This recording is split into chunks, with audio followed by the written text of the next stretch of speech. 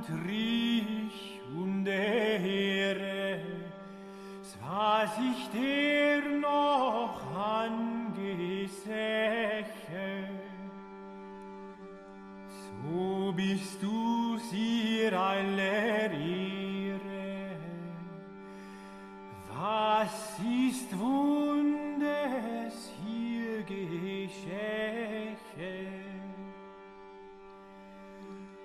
Dass ein Magd ein Kind gebar, ihre über aller Engel schar. Was das nicht ein Wunder gab. This is The New Right, a podcast for the lost arts, reclaiming the literary holy land from the heathen. This is Dan Baltic. And this is Matt Pegas. And we are here with Billy Pratt, Bad Billy Pratt, who is the author of... Welcome to Hell. Welcome to Hell. There we go. A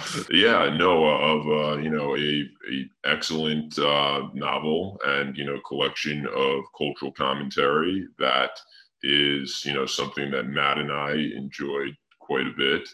And you've had comparisons to delicious tacos in style and in other respects.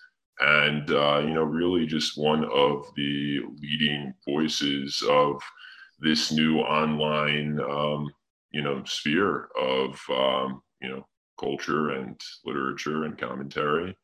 And thank you for coming on, Billy. We really appreciate it. Yeah, no, guys, thank you so much for having me. I know we've planned this and replanned it several times. Because I've actually been out with hernia surgery. And it's kind of a funny thing.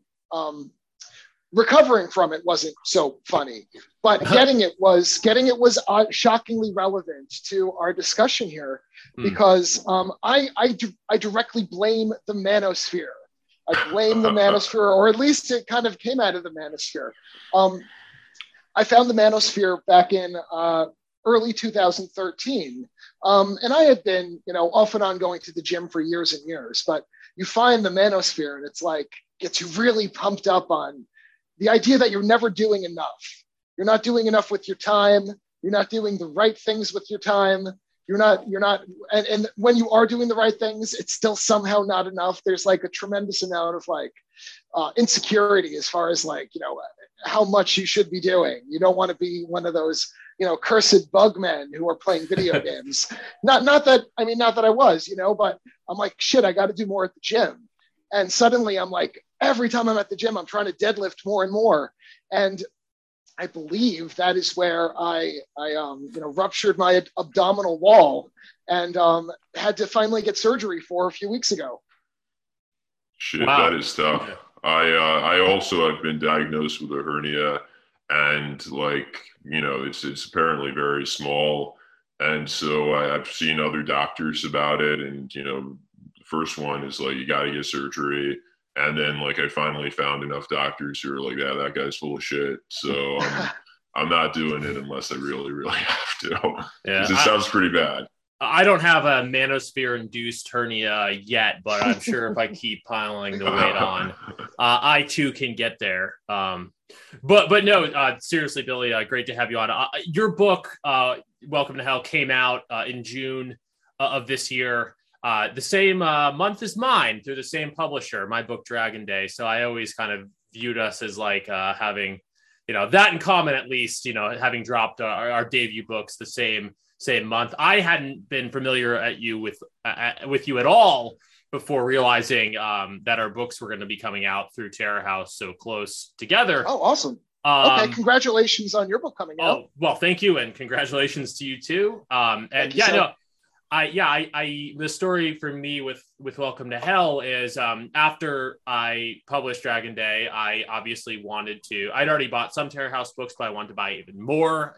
When you release a book, there's this urge, for me at least, there was this urge to buy other people's. It's kind of a do unto others idea. It's like, if I want people to buy my book, I'm going to have to buy their book too.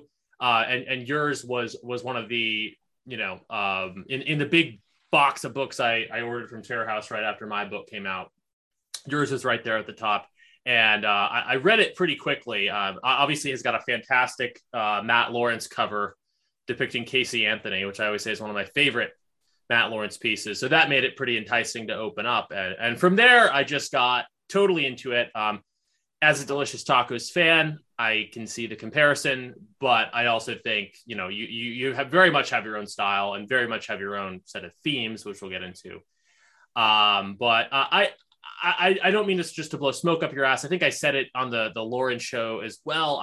It definitely, reading your book was a great moment of like, I'm pretty psyched that I'm published by, by Terror House, that this is the type of stuff that my publisher is publishing bodes well, for me. So that's the compliment I'll pay you, is that it may be even more excited to be a Terror House alum.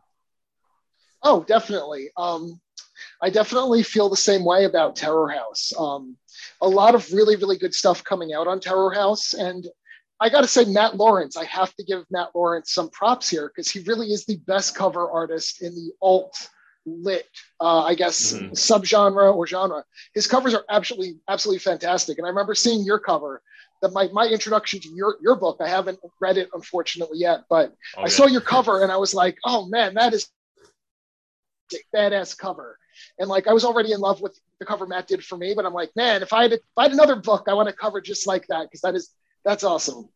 Great. Well, yeah, absolutely. Judge a book by its cover, and people should judge Dragon Day and Welcome to Hell accordingly, and pick them up. Yeah. Yeah, definitely. To get into a little bit of history, because I only came across your work through Terror House this past year, I know, and you even talked a little bit about how you discovered the Manosphere in 2013. So maybe that gives us a little bit of our answer. But I'm curious. So Welcome to Hell is I think there's a lot of original material in there, but a lot of it's also drawn from your blog, Kill to Party, which when did it debut? Maybe 2015. 2015. So? Okay, 2015. That's what I thought. So I am curious, sort of, just what your come up was. I mean, did you think what was Kill the Party originally? Sort of, would you have thought of it as being part of the Manosphere of that time, or was it kind of its own thing? Is it more something that's kind of come into fruition with the book?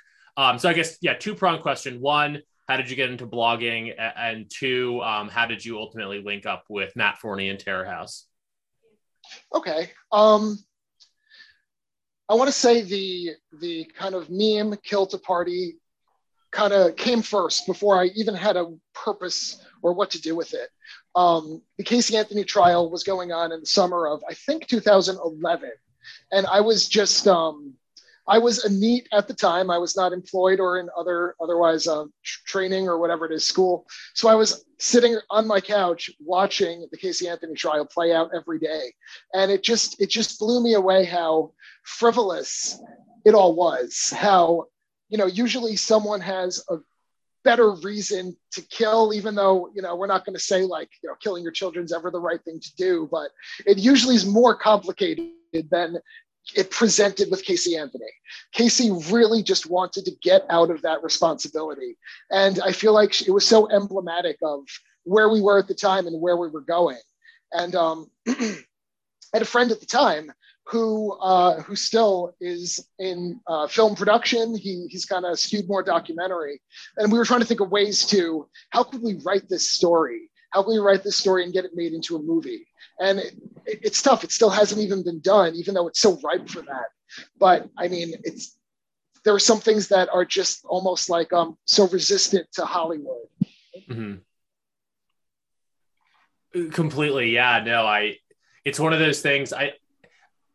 Look, I will also, another thing to reveal. I didn't follow the Casey Anthony trial back in 2011. I was vaguely familiar with the name. So I kind of learned about that through your book, which I'm almost embarrassed about. But I mean, I'm a little bit young, so I guess I just kind of missed that back in high school. But yeah, no, it is a fascinating case. And as you point out and as you write about, there's a lot of really fascinating dynamics to it. And this idea of, killing to party, how, as you explain it, this is someone who seemed essentially just to have killed someone or let someone die out of sheer negligence. because they wanted to continue their hedonistic lifestyle, essentially. There's a lot there. I agree with you. But yeah, how do you make that into a movie? I don't know. The message is too dyspeptic, I think. It would have to be, I think, a very dark comedy made by, the right people in order to really get anything worthwhile across. Because even though I think anyone would agree there's a story there, it's not a story that most people want to sell. Definitely. And we were not just elected. We were not the right people to do something so delicate. So I kind of just let it sit. I thought it was a cool sounding little, new word, kind of inspired from the Yes We Can, kind of words of that. Billy, I think your microphone's a tiny bit muffled. Say something. Sorry. Okay. Okay. Can you hear me? Yeah, that sounds a world better. So yeah. let's go with that. Sorry, I also had a separate internet thing on my end, but look, we're all back now. We're still recording. So yeah. We were talking about Kill the Party and how you can't make a movie of it. And you were saying something and I couldn't hear all of it, but if you want to just pick up on that, or we can move on to another question. Either way. Sure. No, I just, I loved the little meme I came up with, but I had no use for it. It was mind blowing. It was floored by how deluded people are, or how resistant people are to looking at things honestly. And you finally found this, like, you think for a while, I'm like, well, am I some kind of like suburban prophet? Like, why do I see this shit that no one else is seeing?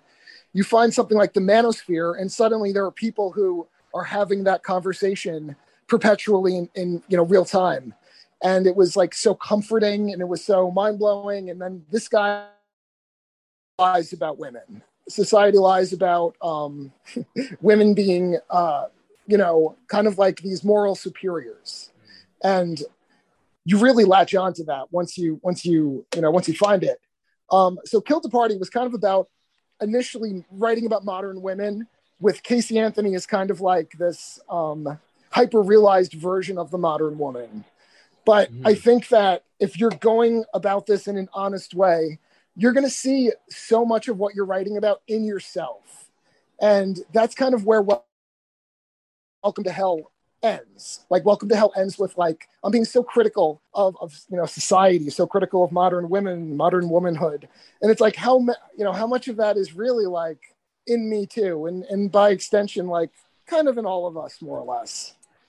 Yeah, no, well, I to me, that's one of the things with at risk. I'm not putting down any other writers, but that is definitely a quality in your work that I see and that I really enjoyed is the degree of sort of not even self-criticism, just self-awareness, your awareness of yourself as part of this culture that you are critiquing.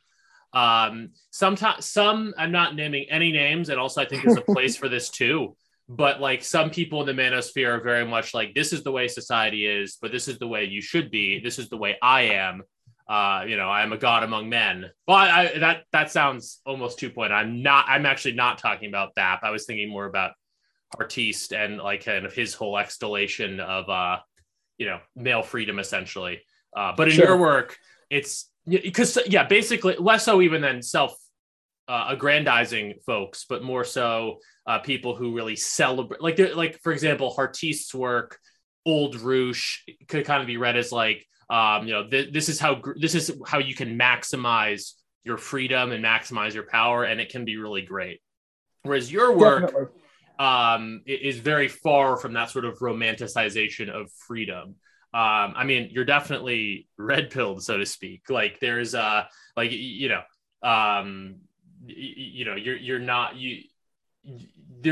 that manosphere element where you're about self-improvement and you're about sort of maximizing your status in the world. Like there is that element in your work, but also there's a very sort of self-aware / self-critical element where, just for example, one part that really stands out to me is when you talk about male freedom as this sort of male drive to stay at the blackjack table too long.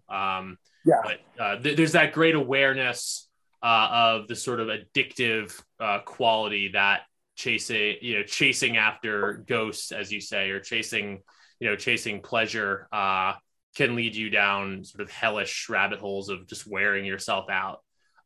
That's not an element you get in all of the manosphere. Some of the manosphere is much more on the sort of more romanticization side of that. I think that the manosphere is either guys who are closer to 30, who are still like very much taken by that lifestyle, and guys who are in it longer who are looking to kind of see what money they can make off of it. And I think that that's where you don't get a lot of kind of intellectual honesty from these older guys, because there is a lot of money to be made if you know the right things to say. I think that makes sense. Yeah. I would suggest that, Billy, your work is kind of, and we've talked about the manosphere to literature pipeline. And so, and we've talked about how Artiste and Rouge kind of laid the groundwork for the ferment of like, you know, more literary, you know, efforts that have come about. And so Delicious Tacos work, your work, other more literary efforts, would you characterize your work as being grounded in that ferment, but being the product of, more distillation and more, years spent from that period? I think that what I try to do is kind of a reaction to the manosphere. I want to be maybe, not to sound pretentious, but I'm trying to be like a step ahead. I'm trying to think of what that next move is.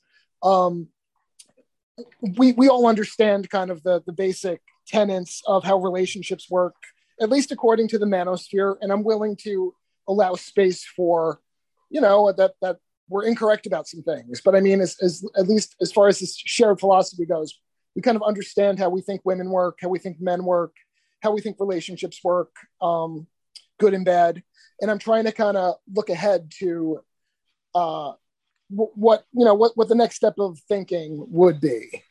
Right. I think that's kind of been a recurring theme on a lot of the episodes of this podcast that Dan and I have recorded thus far, is the idea of kind of what comes after the manosphere, what comes after the red pill, in terms of, is it do you become is it a manosphere to literature pipeline? Is it a manosphere to politics pipeline? It's like, we're looking, because the manosphere is kind of something that's in the past tense, more or less. It really boomed about 10 years ago now, arguably, 8 to 10, give or take. And obviously the political scene is as it is. It's a little, the events of this past week notwithstanding, it's still, sort of a mire, and not very often blackpilling. But a lot of us have kind of coagulated on the internet around, again, the truth. I think that there is without getting into it on a Socratic level, I think that there is a good case to be made that, we are the faction of truth, that we recognize some of these social realities that you kind of discussed, Billy.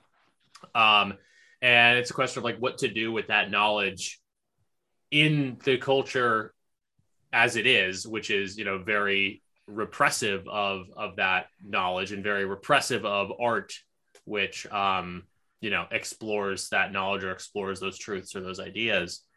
So the idea of being one step ahead of the manosphere, I don't think it's a pretentious notion at all. I think it's kind of the position we're all forced to be in. We have this value that we've gleaned from our various online communities and perhaps IRL connections. And it's a question of like, what's next? Yeah, definitely. Especially, I think, as you age out of wanting to enjoy the decline, as they put it. I think, that's the big, at least on the red pill, on the, that Reddit subreddit, it's about enjoying the decline. It's about maximizing your lays. It's about never getting attached. It's about kind of living for yourself. But there does come a point where it's just not as exciting as it once was. And I think, biologically, that's kind of the way it's supposed to be. It is supposed to wind down at some point in your 40s, at least a little bit. And you see people react to that differently. Like you said, like Rouge, it would be the manosphere to religion pipeline. Right. We mentioned that in a previous pod. Yeah. I think, I love Rouge, but I don't think that's really where he wanted things to end up. And I think he's kind of, with his back against the wall, unable to, I mean, his reputation precedes him to, so it is tough to see what's next, because I think so few people are honest about what's coming up. Mm-hmm. But definitely swallowing that red pill has helped. It's helped, literature. It's helped art, and even certain approaches to politics, like Jack Murphy's project, even Cernovich's project. To what extent do you think accepting these red pilling truths informs your writing today? Entirely, but I'm going to ask you this. Is accepting these red pill truths about women ultimately a good thing or ultimately not a good thing? I think that if I'm going to use the term game, I think my game with women was probably just as good before as it is now. I think I went through a period where you'll hear a lot of guys talk about where once you find the official manosphere ways to talk to women, etc., you kind of start getting bad at it for a little bit. Because it's not supposed to be something you're self-conscious of as you're doing. Mm-hmm. So once you're self-conscious of, oh man, did I say the right thing? Was this the alpha way to say it? Whatever it is, you're out of the game completely. So I was probably a little better before all of this. So, okay.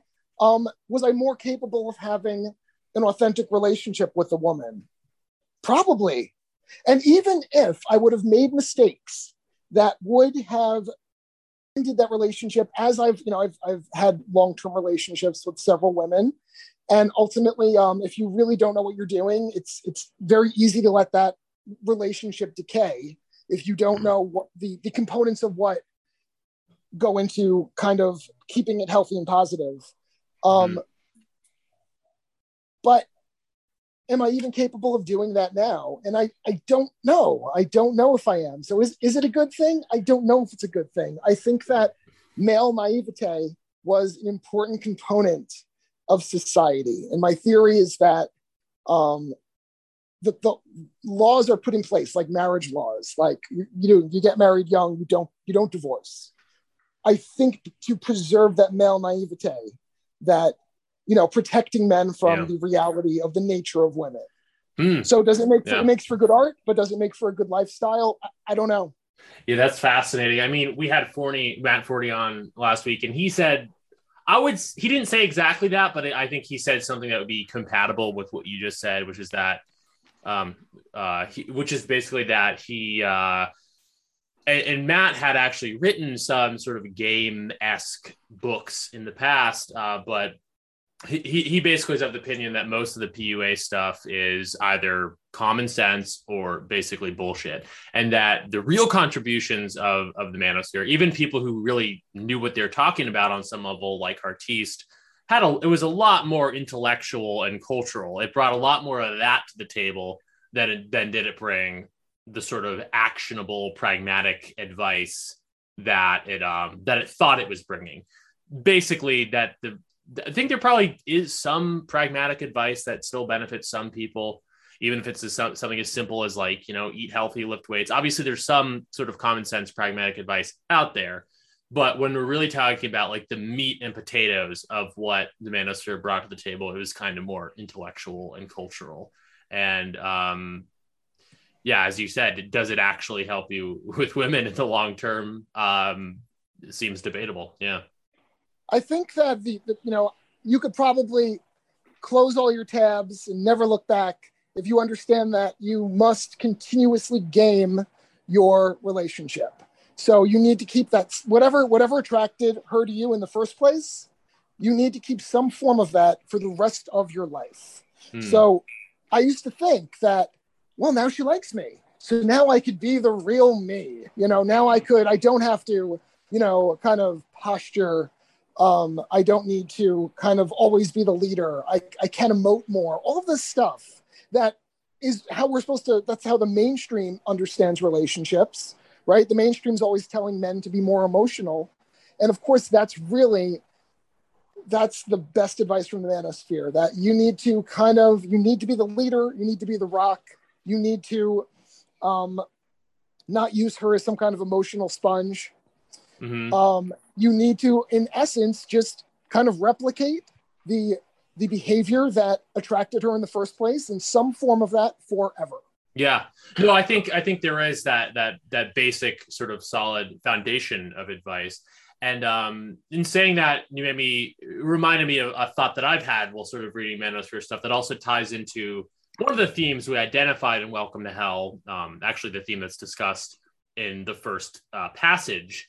But basically, yeah, not only in order to keep, your wife or girlfriend attracted to you, do you need to, keep a hold on that original thing that sparked the attraction. But also one notion that I find, this is a little more in sort of the Bronze Age pervert realm of things. Obviously, it doesn't have to do directly with pickup, but something I've been thinking about a lot this past year is like, because I sort of moved in with my girlfriend over the course of Corona quarantine, which has been great. But, when you're living with a woman, like you have to you got to make sure that you keep, it can't be all encompassing. You know what I mean? Like you got to keep your own space, whether it's for me, just lifting weights an hour a day. And you just, the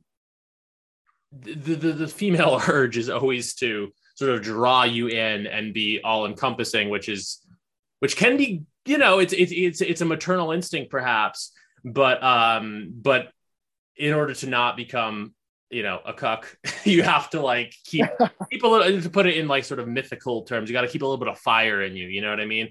Absolutely. Yeah. So that's it. So even beyond just simply keeping someone attracted to you, just in order to exist as a male in the world and be happy and be productive and all the rest, you have to keep a little bit of that space is how I think about it. And how does that tie into Welcome to Hell? Well, it's maybe a little tangential, but one theme that Dan and I wanted to discuss with you is the idea of pursuing family versus pursuing truth, which is something that you introduce in the first section of Welcome to Hell.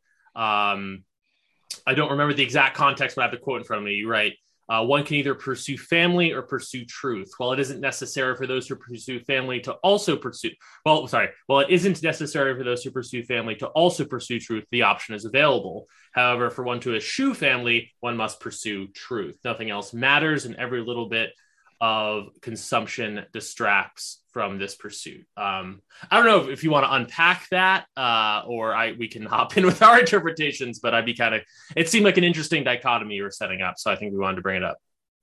Sure.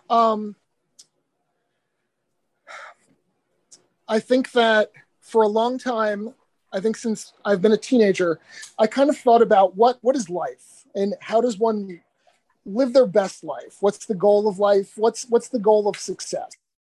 And I think toward my late 20s, and this was before I was, before the manosphere, before I was at the peak of me being like a bug person, like a bug man. I want to say consumption and consumerism was just entwined with this idea of to maximizing your life, making your life the best it can be. And I think that I thought, well, if I just have if I somehow have this file collection of a really badass movie collection. At the time, torrenting was really popular. I don't know if you guys are too young to torrent. It's more of a millennial thing. I remember it, yeah. No, I remember. But I was I have this collection of movies. Oh man, I have every emulator on my PC. Not that I even ever used this stuff, but it was just the fact that I had it, and my goal was I want to get a 3D TV. That way I never have to go to the theater to see these bullshit superhero movies. I could just download them and watch them. I was setting up this perfectly functional consumerist paradise because I didn't understand what else life could be. I got an iPad and I started, regrettably, getting rid of all my physical copies of books because it's this thing could hold 50,000 books. I don't need to take up all that space with objects. And it was I think technology, this was in the dawn of the iPhone, technology was so at the forefront of life where it's you can perfect things with consumerism. You could perfect things with technology. And I realized how hollow and terrible that was, but that also made me think, what is, things kind of fell apart for me in my early 30s. I was not in a position to marry anyone.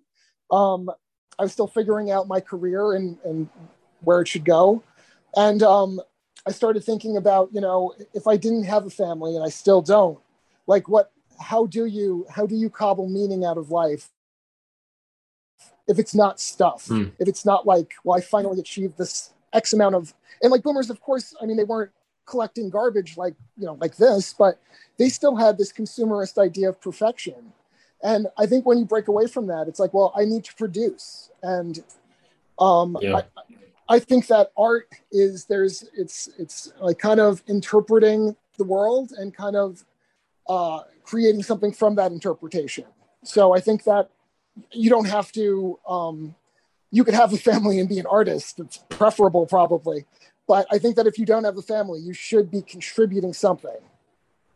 Yeah, no, that definitely spoke to me. And I would even take it a step further. I think it's good to have a family and be an artist. I, hope to have a family myself, but like realistically speaking, it can be, if to really pursue that art, to pursue that truth, that, the stuff of domesticity, whether it's a wife or kids or both, it can, like that stuff's very important. Some would say it's the most important thing. But like that pursuit of truth and that pursuit of art is fundamentally, it's a very solitary thing. And I think it really taps into that sort of notion of keeping a little bit of fire inside. Like it has to do, especially if you're like a male artist, so we speak, any art that you create and any pursuit of truth that you engage in kind of comes out of that, I think, solitary masculine place. And it's a flame that you can have a family and have that flame, but you have to like protect it. So that was kind of my interpretation of that section. Yeah, definitely. It's just ironic that, like I said before, I think really, really looking into the void and really figuring out the truth about certain things is making it a little difficult for me to have a relationship. So Absolutely. Ironic, right? Yeah. I mean, that's part of what we were talking about, how truth, if you're going to be really very truthful, and you have to in your art, if you're going to make good art, that level of truth is not something you can have with friends or family, because they're all going to hate you if you tell them what you really, truly think. So Now, did you guys have a phase where you did that? Because I think everyone. Well, I don't think I did, but I mean, I can see how that would be very, problematic if one did have such a phase. Wait, I lost sorry. a lot of Facebook friends at the time. A phase where you tried to pursue truth in a more public venue, you're saying? Sorry. No, I think that once you tune into,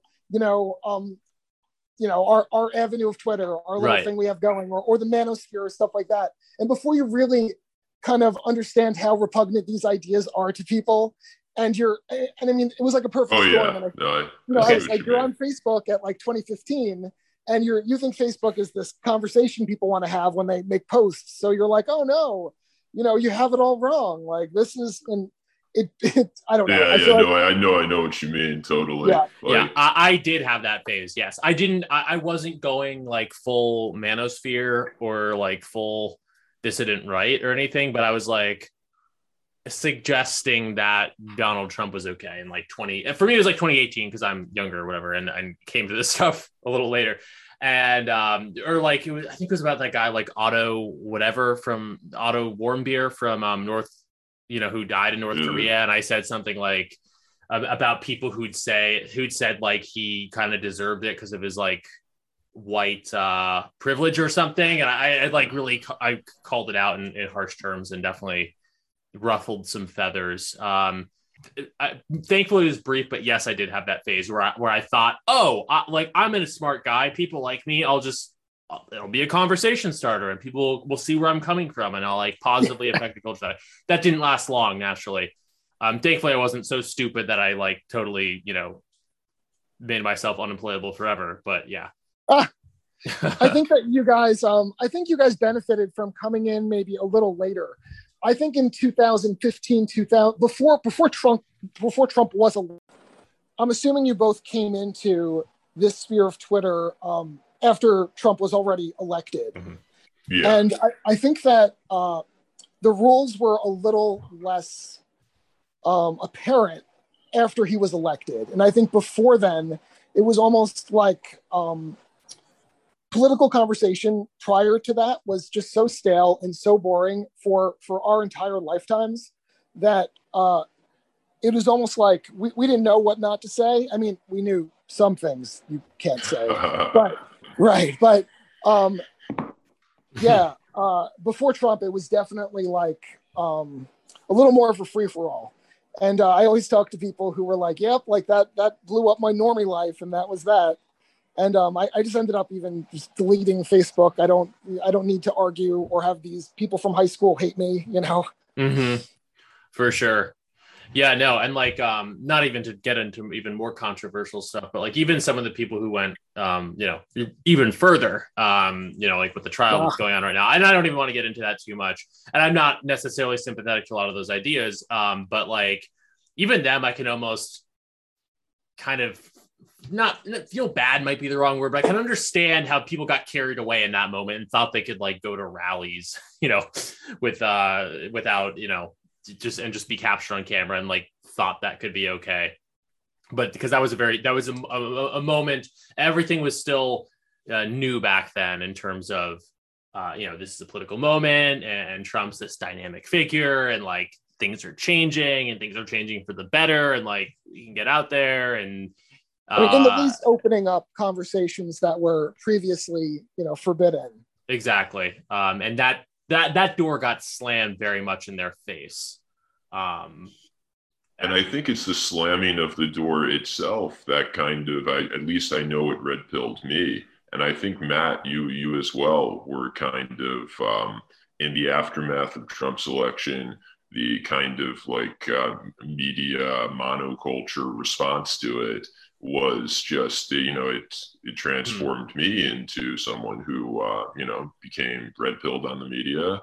And then, very, relatively quickly red-pilled on most other, things that our side, talks about. For sure. So you guys came in from politics.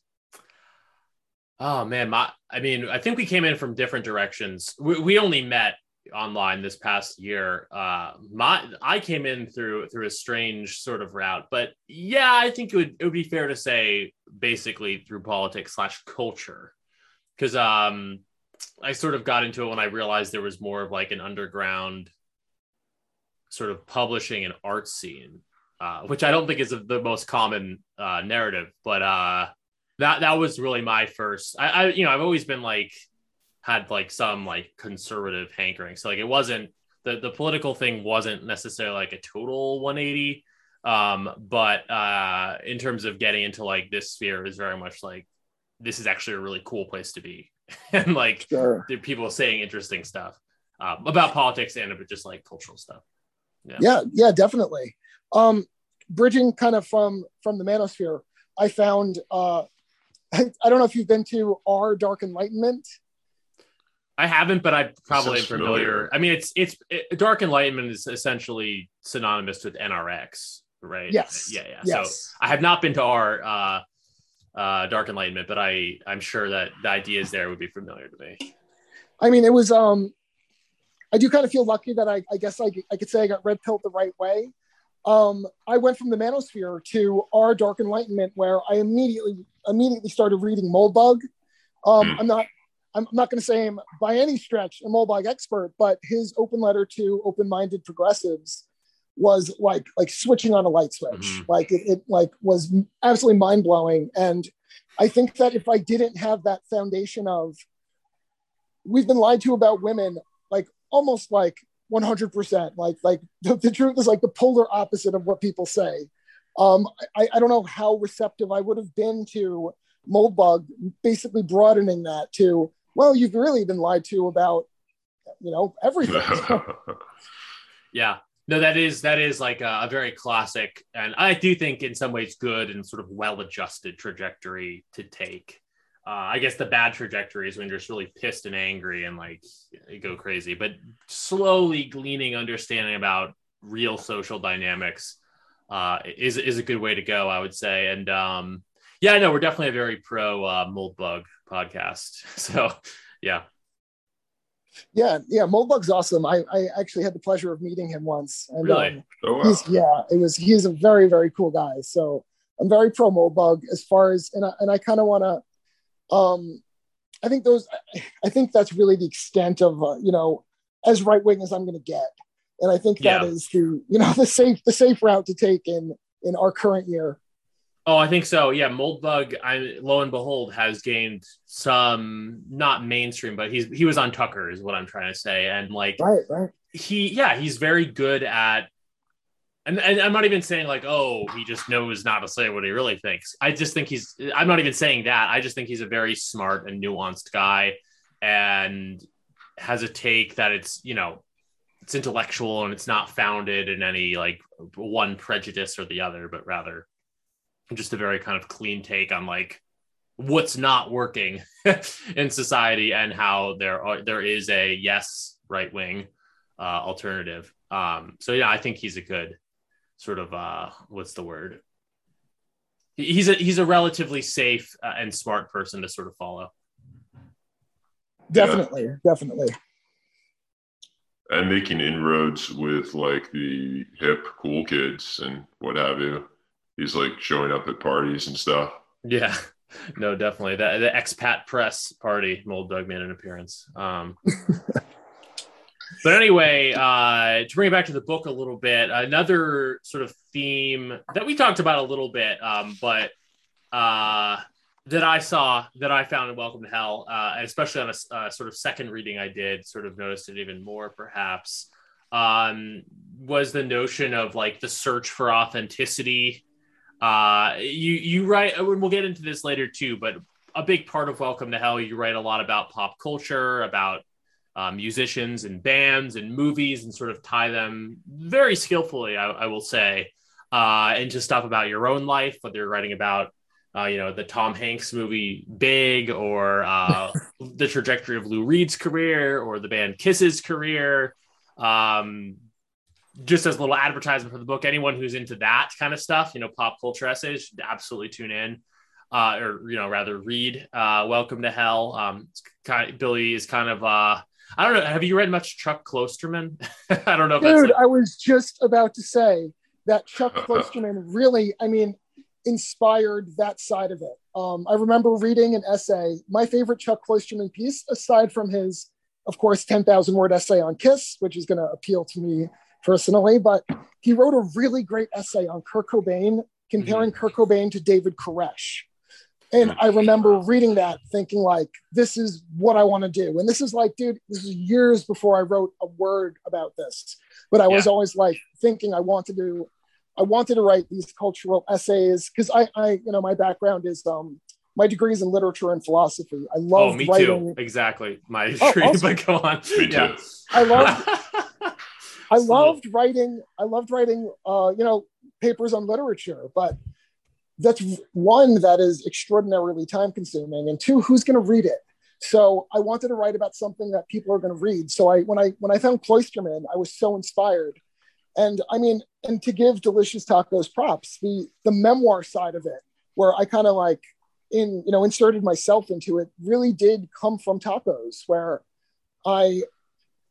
when I read Tacos, it was this incredible, he speaks like he does not posture one bit. There's no false self there. He is so open and honest. He's not trying to convince you that he's a cool person, even though he is a cool person, but there's no, when he talks about sex, it's not to impress you.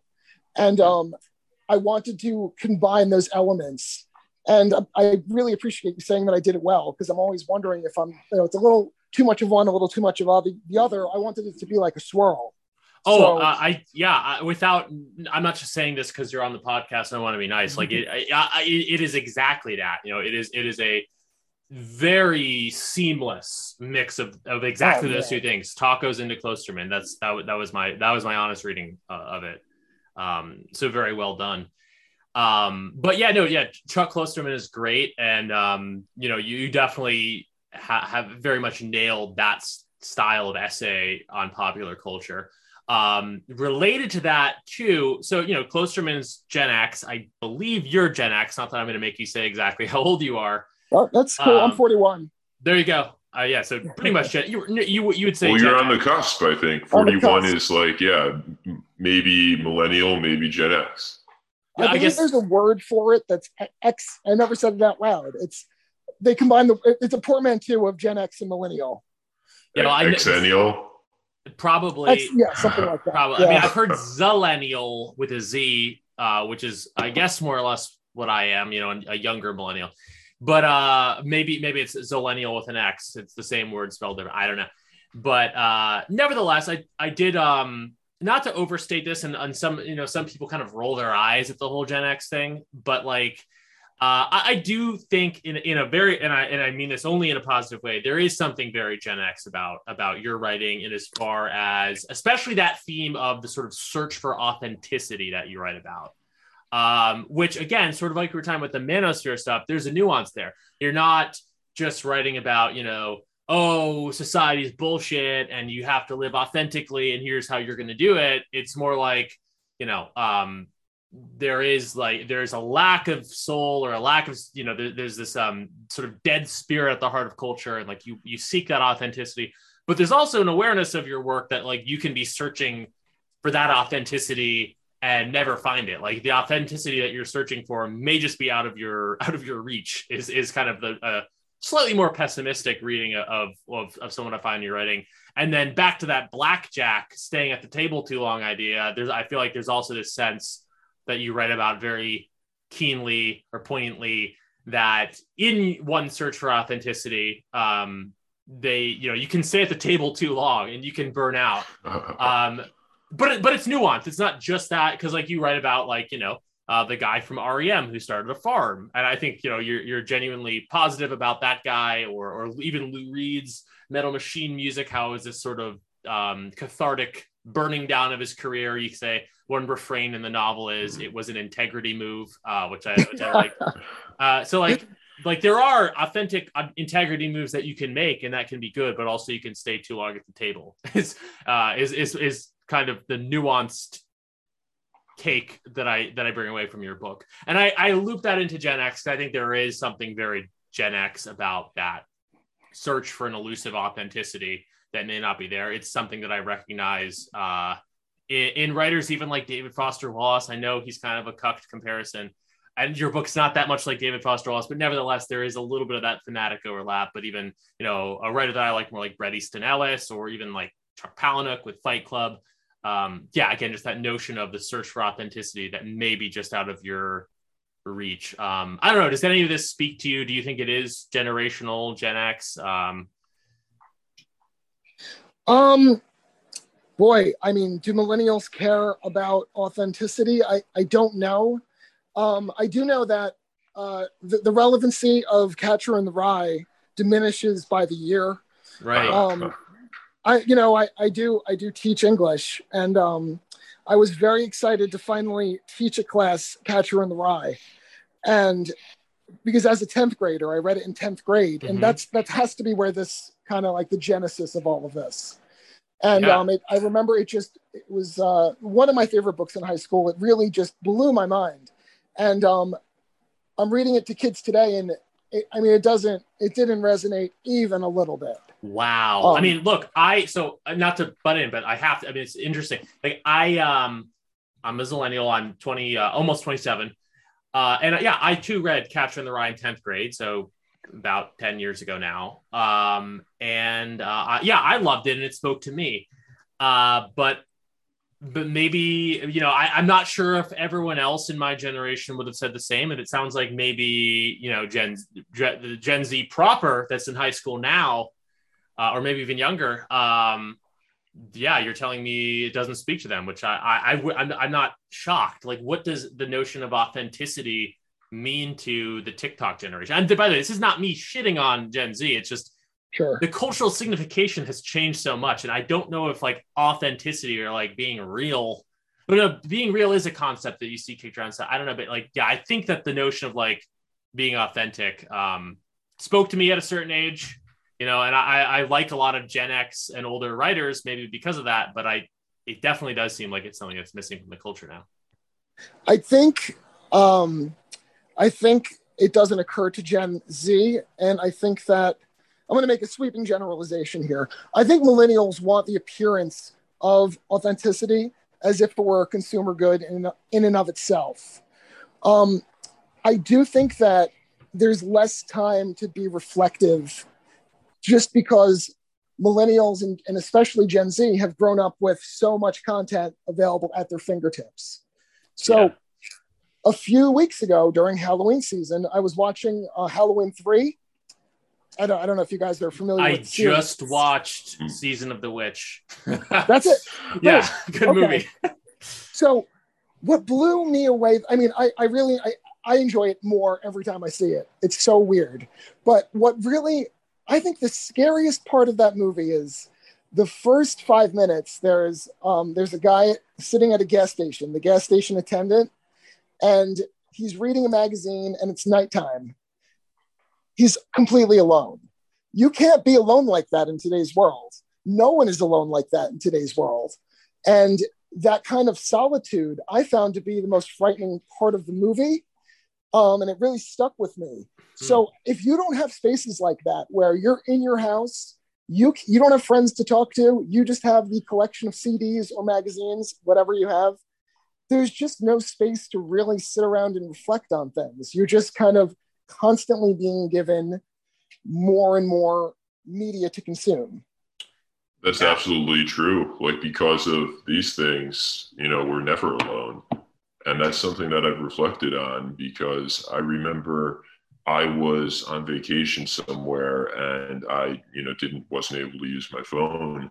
And my reading comprehension, I was reading a novel, never was better. It's just like my mind clicked back on and I was able to like really get into this novel. And yeah, I mean, I think that this, you know, constant companion of, you know, media barrage really does, you know, destroy our focus to some degree. Yeah, go on. No, I just think millennials kind of understand the concept of you want to seem authentic. Millennials are I think, the first generation to really embrace the like perception control. Far more than, I mean, they were the first generation to be really adept at using social media. I just don't think it occurs to Gen Zers. I don't think that, I think it's a completely foreign idea. I think that there's anything outside of profiles, outside of the profile that you present. And that's something that I think you're right is foreign to Gen Z and to, you know, millennials. It's where the generation that grew up knowing that, like, oh, you have a Facebook account, you have this account, that account, and you present in this way and you present in that way. Right. And it's, you know, it's weird. It's not natural. And Gen Z, they don't, you know, but for them, it's not natural because they grew up with it. Yeah. Well, case in point, Gen Zers do not use Facebook. So it's already kind of more depersonalized. You know what I mean? It's Instagram at best, but I don't even know if the youngest people use that anymore. Maybe it's all TikTok. It's more stimuli, and it's not so founded in like a sort of linguistic encapsulation. You know, there used to be the Facebook bio where when I was like 13, 14, like I tried to like pour my soul into that thing. And I don't think any Gen Zers even care about that. You know, it's more about the surface of things, more about just, I don't know. You know, obviously we don't just want to like sound old complaining about how weird Gen Z culture is and the Billie Eilish-ness of it all. But like, obviously there is an element of that where it's like, it's hard to even tell when they're being serious or not.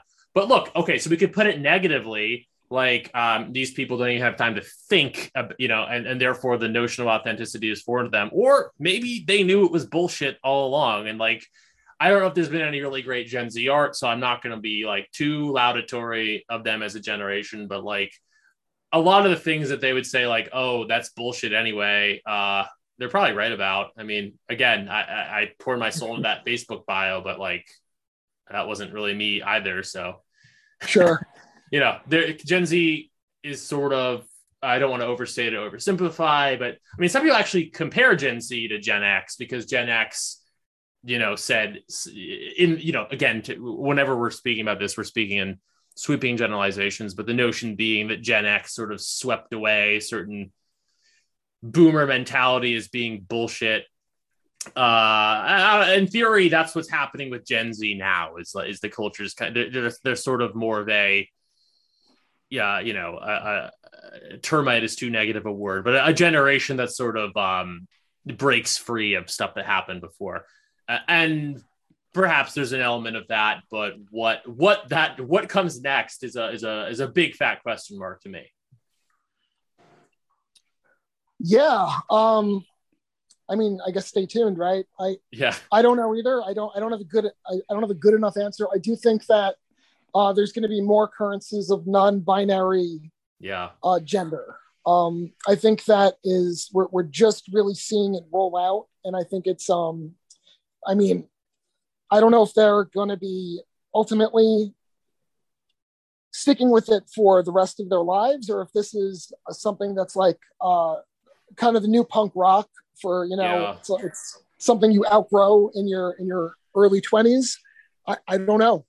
Yeah, or maybe it will move beyond being just a gender issue and morph for good or for ill, probably for ill, into other realms where it's because it's not just like different. It's not just like a million different genders. It's also, again, and you've been posting a little bit about Billie Eilish recently, so I'll use this as her as an image. It's the whole not to get academic about it, but like postmodernism of it all, of gluing different elements sort of together, where Billie Eilish is like emo but also sort of like takes influence from hip hop, and I feel like there's an element of that in Gen Z culture, whereas it's kind of an amalgam of a million different like signifiers. But that could steer the conversation in like an unnecessarily sort of academic direction that I don't want to, but you get what I'm saying. Like there's a kind of cultural melange that's going on, and I feel like it taps into that gender thing a bit, because it's all about like this I think false notion of creating yourself totally from scratch.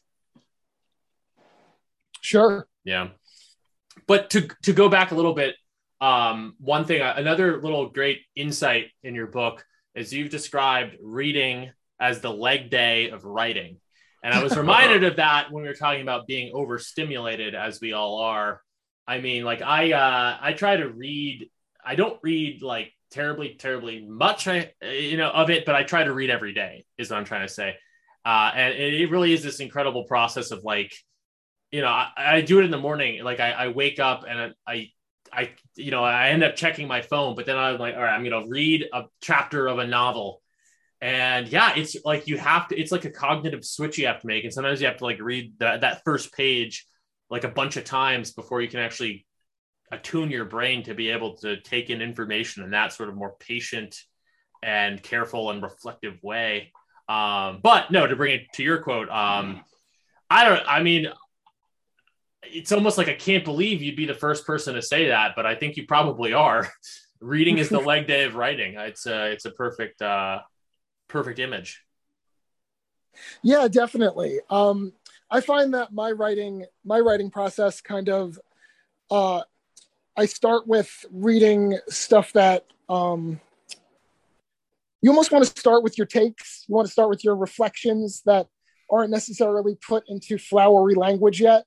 And then I try to read stuff that is kind of has the sound of what I want my work to sound like. I think that I'm pretty good with like kind of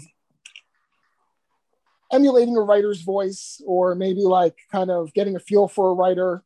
At least I try to. So I think there's the stage of like taking in all this information and processing it, and then the stage of the output where I want to, I want to kind of shape that information into something that isn't just like bullet points, that actually has like merit in reading.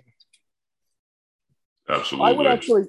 I struggle with this. But what you really want to do is not look at your phone. You want to read a little bit in the morning, then maybe try to write 500 to 1,000 words if you have the time to do that, and then look at your phone after. Your productivity will just go through the roof. Like there's like your Twitter, your phone, mind eraser. So I think when I've been at my best has been like doing that journaling first thing in the morning. That's why I read before I go to bed, because it works perfectly, because I'm not looking at my phone. So I detox from the phone, and, I'm able to focus on reading. And by the time, I'm read enough, I'm, no longer overstimulated, and I can go to sleep. Well, now that we're getting into routine talk, the last sort of theme that I sort of identified in Welcome to Hell to bring up is the salvation. Maybe that's too strong of a word, but the salvation and routine and of good lifestyle choices.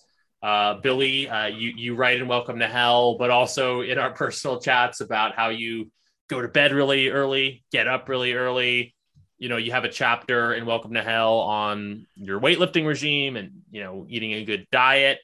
And it sounds boring to some people, like, oh, who cares, like, how you spend your days? But like, I always find when there's someone, whether it's a writer or in some other field that I respect, that they have some kind of accomplishment that I admire, like, I actually find, like, I love to know how they handle their day to day, because like it's often a struggle for me, like, how much time do I put into working out, how much time do I put into writing, reading, work, yada yada. It's like, I think it is relevant, and it becomes a major theme, especially towards the end of Welcome to Hell, how like sort of, we talked earlier about the degree to which the book is about hedonism, about the notion of killing the party. And for me, Welcome to Hell left me with a thought with that, like, when the party's over, what you're left with is, or what you can be left with is routine, and you can maximize your routines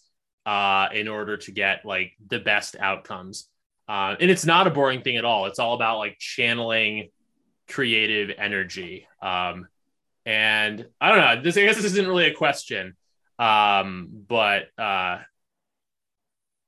just I don't know, commenting on the degree to which routine and the salvation of routine is a major theme in Welcome to Hell. Sure. But like I said before, well, for one, I 100% agree that I'm all about maximizing productivity and trying to, really maximize my creative energy. But like I was saying before, how I kind of want to be like the next step of the manosphere. I do have in that chapter, I do wonder if productivity can be an abyss. Right. Like, if you make every part of your day pragmatic, is there have to be at some point diminishing returns. Yes. I think I ended that chapter with asking, saying, talking to God directly and saying, well, maybe I'll start getting to bed like 15 minutes earlier. That's what yeah. Okay. In my little run up there, I think I overstated the productivity part. I think more just generally the salvation routine, whether it's for productivity's sake or for like, to sound like an SJW, like for mental health, Right. Yeah, routine is not just about productivity, but just finding that rhythm in life where you are both as, productive, but also balanced. And yeah, no, I think it's not all about productivity. I think the theme of finding that balance in your life really comes across. I think it does maybe have a little bit to do with sort of like you talked about earlier, like you hit a certain age and that biological clock or whatever you want to call it tells you, you to stop just chasing things all day and rather just like, settle down a little bit and find that routine. I feel like that's where the book sort of left me in the end, was like, that you can burn out. There's all this burnout that happens, culture, we're all overstimulated. Like there's so much that can burn us out. And yet you can find, just in the little decisions you make in your day-to-day life, like you can find that sort of peace.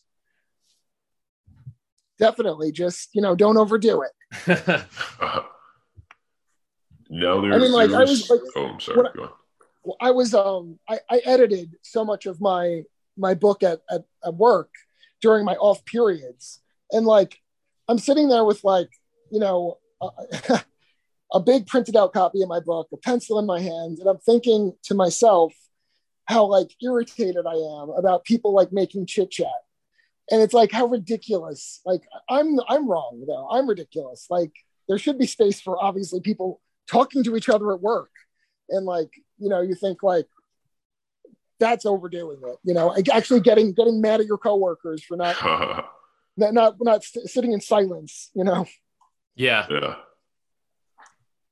Yeah, no, there was a part of getting to the writing process, a part of your book where you mentioned that the best writing is when you are not thinking of your audience. You're writing, well, not thinking of them, but you're not trying to please them. You're writing, your own story, and you're not concerned with whether they'll like it, whether they won't. And I 100%, feel that and agree with that. But I'm curious, how do you square that? Because you have an, impressive social media presence. How do you square the artistic side where if you want to do great art, it's best if you do not concern yourself with how it will be received, with also building a presence as an author? Oh man, I think that you need to hope people like what you have to say. So much of finding an audience is luck. I do think that I'm pretty good, but I think I benefited from getting in early on a sphere of the internet that was kind of, growing like in real time, like by the day. I think there weren't many very interesting manosphere writers outside of Delicious Tacos at the time. Who were writing more than just like very, instructional manuals. I think that when I started introducing like right-wing Twitter and people in the neo-reactionary sphere to manosphere ideas, there wasn't really a lot of cross-pollination there. So I think that I built an audience, luckily, that way. But I do, every time I write something, when I make a reference, I think to myself, like, do I explain this reference? Or do I kind of just let it settle and let whoever's going to get it is going to get it? And, maybe no one will ever get it. Maybe no one will ever praise me for being clever, which is like, obviously what you want as a writer. But it was really about like, how much do you give your audience? How much do you explain? How much do you hold their hand? I think that I think any art needs to be kind of your subconscious interacting with the medium. Like I said, there's the phase of you're taking things in, you're reflecting, you're kind of like processing the world around you. But I think that output just needs to be purely subconscious and it is what it is. I also do want people to read my work because I think it's great. So I gave my book title a meme. Welcome to Hell. I wanted it to be a meme title. And I think to at least some extent that's worked out for me, where people, yeah. So, I mean, you do have to promote yourself to some degree, but I think when it comes down to the work itself, I think the work itself must be genuine. Anytime I've tried to pander, write something because I thought it would get views, whatever, it never did. And I finally just took that as a sign of do whatever you want and hope for the best. Yeah. But you are quite a maestro with Twitter. I mean, you gained a couple thousand followers since the release of Welcome to Hell, correct? I did. Yeah. So, I mean, no, not to undercut anything you just said, because I think, the work, especially when it comes to actual literary output, you just can't worry about it, as you said. But within that, I would give you props that you're very good at posting sort of interactive stuff on Twitter, whether it's that game you were doing recently about whether certain women had OnlyFans or not. Or even, I think, just very geniusly is just, having a meme title. That's meme, not mean. A meme title for your book, and you're able to just pull stuff from the headlines and write "Welcome to Hell," and then you throw a link under it, and it's good content. And like you've been tweeting "Welcome to Hell" at least since June, if not before. But like I still see some of your "Welcome to Hell" tweets, and like they make me laugh. Like if you have a formula there where you can easily put out like good Twitter content and link it to a very professional sellable item. So yeah, there's basically, long story short, as you are proof of, there's ways to sell your work without selling out. I think you even had like a list over the summer. I was kind of digging for it in prep for this show, didn't find it, but you came up with a list of like 8 to 10 ways to boost your Twitter following, didn't you? I might have. I honestly don't remember. Well, but I was going to say, it just on the subject of memes. Unfortunately, you can't copyright a meme or trademark. Just today, do you know Rollo Tomasi? I know he old Manosphere guy, right? Old Manosphere guy who does streams on YouTube. He named his stream "Kill to Party." Oh, damn! So, right, I saw that now. Yeah. So I tuned in just to see. Look, man, I don't. You can't own a take. You can't. It is what it is. But at least mention me. And his explanation of where he came to this "Kill to Party" meme was just an absolute lie. He said that he first saw it in 2012, and he explained it in his own like self-serving way. Oh man. Grifting his Manosphere philosophy. But man, that just was like, oh, he's lying. He stole my thing and he's lying about it. I think so. If he called it "Welcome to Hell," I'd be like, well, can't really copyright that. But "Kill the Party" is pretty specific. Totally agree. Yeah. Totally agree. You just got to let it go. And I offered him, I said, well, I see you like my meme. If you'd like to review my book, let me know. And of course he liked that tweet, but did not get back to me. Well, maybe there's time, but damn, I'm sorry to hear it. Well, but the thing is though, you just got to keep pushing forward, making new things. You can't just rely on one gimmick. Right. And look, Absolutely. maybe he'll feel bad and he will, review the book. Who knows? Hoping for the best, but yeah. And frankly, your audience, they know you and they read your work, and Rollo has, a big audience, but, I don't think that, his audience, if they stumbled across your work, would incorrectly presume that, you had, taken his title. I think they would correctly presume that like your work is your own, and clearly it syncs with everything that you've done. Right. Yeah, totally. Totally agree. Billy, what do you have any projects now that "Welcome to Hell" is out and doing well? What projects are you working on now? What's next for Billy Pratt? I want to write. "Welcome to Hell" was a bunch of kind of loosely related blog posts going back to 2015 that I kind of retrofitted into a book. And the best compliment, or one of the best compliments I can get, is that it actually reads like a book. I feel it does, at the end of the day, read like I wrote it in one, not in one sitting, but in one shot as one book. I kind of want to take that formula and start from the ground up.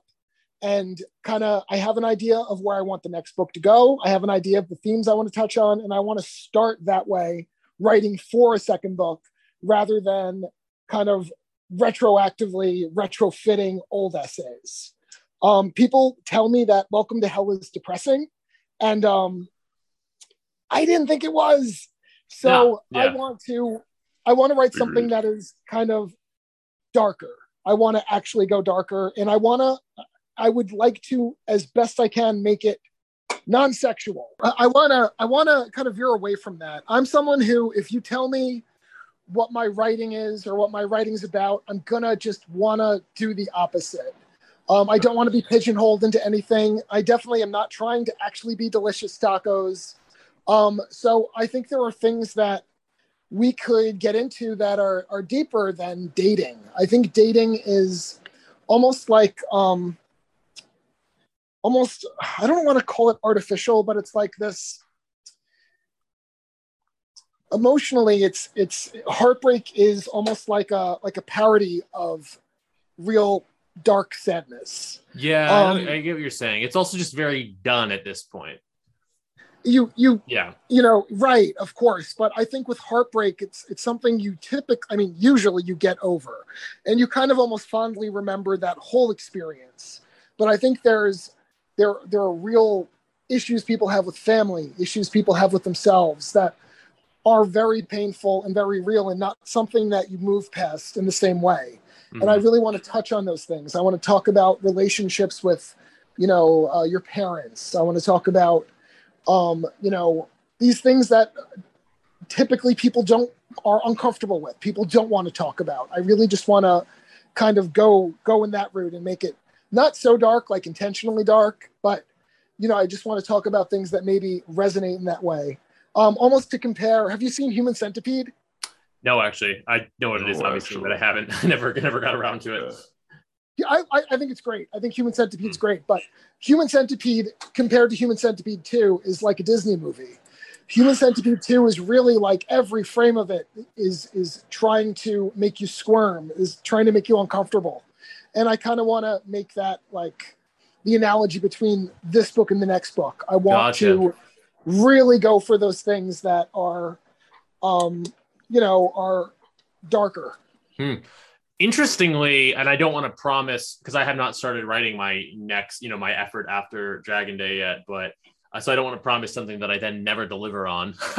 But that's somewhat in the wheelhouse of what I may be going for as well. I think that I kind of thought Dragon Day was darker than it was. I mean, it's about a bombing, so it's a little bit dark. It's obviously pretty dark, but I kind of want to hone in on some more extreme emotions. I genuinely don't want to promise something that I then don't deliver on, but I think I understand your process. You have a first novel, and then with the next one, it's not so much that you need to push the envelope for pushing the envelope's sake, but like there is a desire to go deeper or go harder in some sense. Yeah.